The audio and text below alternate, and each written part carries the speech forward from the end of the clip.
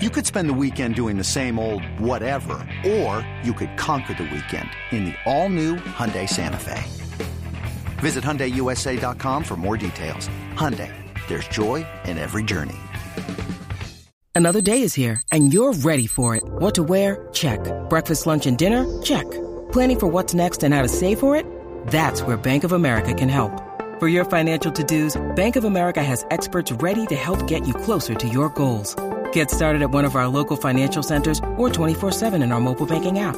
Find a location near you at bankofamerica.com/talktous. What would you like the power to do? Mobile banking requires downloading the app and is only available for select devices. Message and data rates may apply. Bank of America N.A., member FDIC. When you need mealtime inspiration, it's worth shopping Kroger, where you'll find over 30,000 mouth-watering choices that excite your inner foodie. And no matter what tasty choice you make, you'll enjoy our everyday low prices, plus extra ways to save, like digital coupons worth over $600 each week. You can also save up to $1 off per gallon at the pump with fuel points. More savings and more inspiring flavors make shopping Kroger worth it every time. Kroger, fresh for everyone. Fuel restrictions apply. In-depth conversations, matchup breakdown, analysts on every game. Everything a Steelers fan could want. This is Fourth Down in the Steel City with your hosts, Adam Crawley and Colin Dunlap. It's Fourth Down in the Steel City, and at this moment, the Steelers are still alive for playoff contention. Let's go, unless you're listening late Sunday evening, in which case, I suppose the Miami Dolphins could have beat the New England Patriots and the Steelers season is over. It's a podcast. You could be listening to it, I guess. I could be dead. I mean, who knows? What's up, Finley? It's Crowley, no Colin. We got Greg Finley, who typically produces the podcast. You know who he is. He's been doing the podcast more than me lately. What's going on, buddy?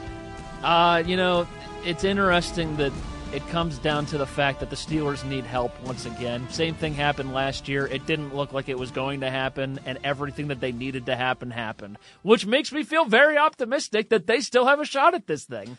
Yeah, I know that they have a 2% chance, or whatever it is, right, depending on 538 or ESPN's predictive index and all that, but I don't think it's really – I don't know that it's realistic that it happens. But I don't think it's super far-fetched. I don't think it's an easy thing for the Jets, for instance, to go into Seattle and win that game.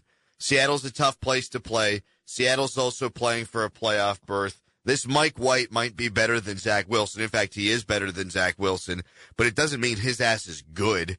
So I don't think that's totally unrealistic that they go in there despite being a favorite and lose, the Jets that is. I don't think it's unrealistic at all that the Miami Dolphins go into New England with Teddy Bridgewater and lose that game.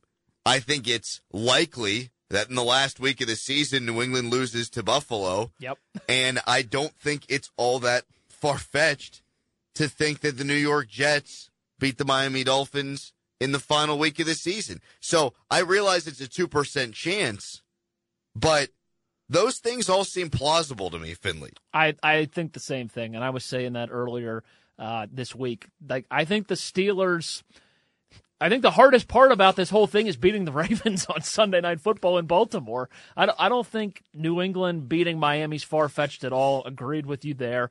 Seattle should be the favorite against the Jets. I don't know. Wrong team favorite. I don't know who's coming up with those lines, but I disagree with that one. Seattle at home, much more dangerous team. And then, Week 18, the Jets could beat the Dolphins, especially with no Tua. And New England's going to lose to Buffalo if Buffalo's still playing for the 1 seed. They're going to try and win. So, yeah, I think the hardest part is, can the Steelers beat the Ravens on Sunday Night Football? So I've been so laser-focused, as Penguins coach Mike Sullivan would say, on just the Steelers scenarios. But what do we want to see happen from a Steelers fan perspective if we're looking at this 1 seed race in the AFC? Because we do want Buffalo playing for something that final week. So do you want them beating Cincinnati? Are they tied with Kansas City right now? I'm pretty sure Buffalo is the 1 seed because they beat Kansas City, so they would own the tiebreaker. So they own the tiebreaker. Yes.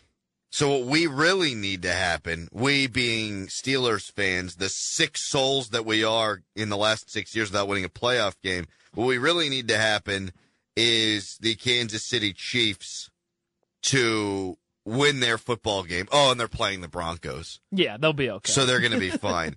Enough Broncos. You know what? When this NFL season's over, usually I get sad because, oh, man, no more football. And even if the Steelers don't make the playoffs, it's still the playoffs, so you're jacked up until the Super Bowl, and then you get sad. I'm not going to be sad when this regular season's over because that means I don't have to accidentally see the Denver Broncos anymore. This is one of the hardest watches in my entire life from a football consumption standpoint. They are dog poop, man. Dog poop. They went and got Russell Wilson, and they got fleeced by the Seahawks in that deal. I'm thrilled that you bring up Russell Wilson because that's exactly where I wanted to go, my friend. Josh Dobbs gets the start on Thursday Night Football. He was not good against the Dallas Cowboys. Hey, he threw a touchdown. He did okay. I mean, okay. Like a 50% completion percentage. Whatever. Josh Dobbs, good guy, rocket scientist. But Malik Willis was benched.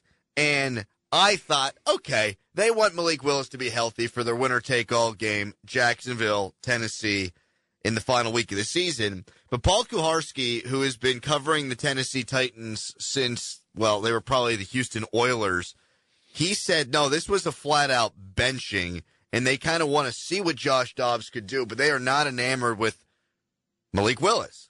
Now, this hurts me deeply, because I liked Malik Willis in the draft. In fact, I wanted the Steelers to take Malik Willis instead of Kenny Pickett. Too early for me to think of myself as a giant-ass idiot. I mean, I think Tennessee's giving up on Malik Willis way too fast. Like, good call. Good take. If you look at Kenny Pickett's first game when he came in and he throws an interception against the Jets and they lose the game, that would be like the Steelers fans go, oh, this guy stinks. They should never go back to him ever again. At Tennessee, they're trying to make the playoffs still. Tannehill's out. They're going with Josh Dobbs in a winner-take-all next week instead of the guy they drafted in the draft this year? Come on. I bet it'll be Malik Willis next week because Dobbs didn't play well either. But, man. They're in a heap of hurt right now. They sure are. And the thing about Malik Willis, my man, is he needed to sit a year. Kenny Pickett had to come in and play. He was the most NFL-ready quarterback in the draft. But Malik Willis, this is a guy who's got, I still think, supreme talent and upside that was absolutely not ready to play in the NFL year one. He needed tutelage. I love that word, tutelage. He needed to be groomed a little bit. What stinks, though, is that the team that he got groomed for was against the Texans, and he lost. Like, if there's one team that you go, okay, this is a game that our rookie quarterback can get right in or can get some experience in, it's the Houston Texans defense. And another good take by you. Unfortunately, he lost that game. Another good Greg Finley take. That's two in a row. Here's a question. Mm-hmm. Is the NFL and NBC actually going to put Jags-Titans on Sunday Night Football next week? Oh, I hope to God. There's this account that I follow on Twitter. It's about college football. It's called the Sickos account. Okay. And it's just about, like, they love games like Iowa Northwestern where it's 6-3 with 2 minutes to go, and then there might be a safety, and they'll say that's the game of the year. So they like the weird. Sign me up for that, man. That is the Sickos equivalent of the NFL. A winner-take-all Jags-Titans game with both teams under 500. Malik Willis against pretty boy Trevor Lawrence. Oh, yeah, I need it. What's this mean for the Steelers? If they're alive, they play Sunday, right?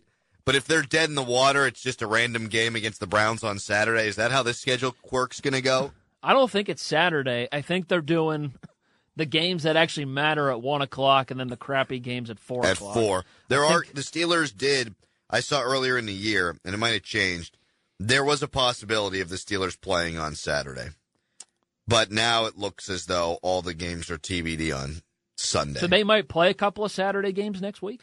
I'm speaking out of my backside here, Greg. Okay. I'm not 100% sure. I mean, this schedule next week, that's why I asked that question, because I'm looking at this schedule, and most of these teams have already clinched a playoff spot or are terrible, And I look at Tennessee and Jacksonville as it's winner take all, and NBC might just be like, all right, this is the only game that's actually worth our time that it up for a playoff spot. But does Tirico really get excited for Jags Titans? If Tirico's got money on it. Listen, a winner take all game. Here's what they need to do, though. They need to put on the graphic on NBC, winner is in, right? Yeah. And then just don't put their records on the screen. Correct. And just make us all think, oh, my God, these two Titans battling for Southern supremacy. And really, it's just the Jags and the Titans. I did want to say, on the topic of Malik Willis, before we move this bad boy along to the actual game people give a rip about, which is Steelers-Ravens. Boy, all the options for quarterback, realistic or otherwise, this offseason that the Steelers could have acquired, I think they wound up in the best possible situation with Kenny Pickett, dude. I mean, Malik Willis, he has not really played well. He has 0 touchdown passes and 3 interceptions.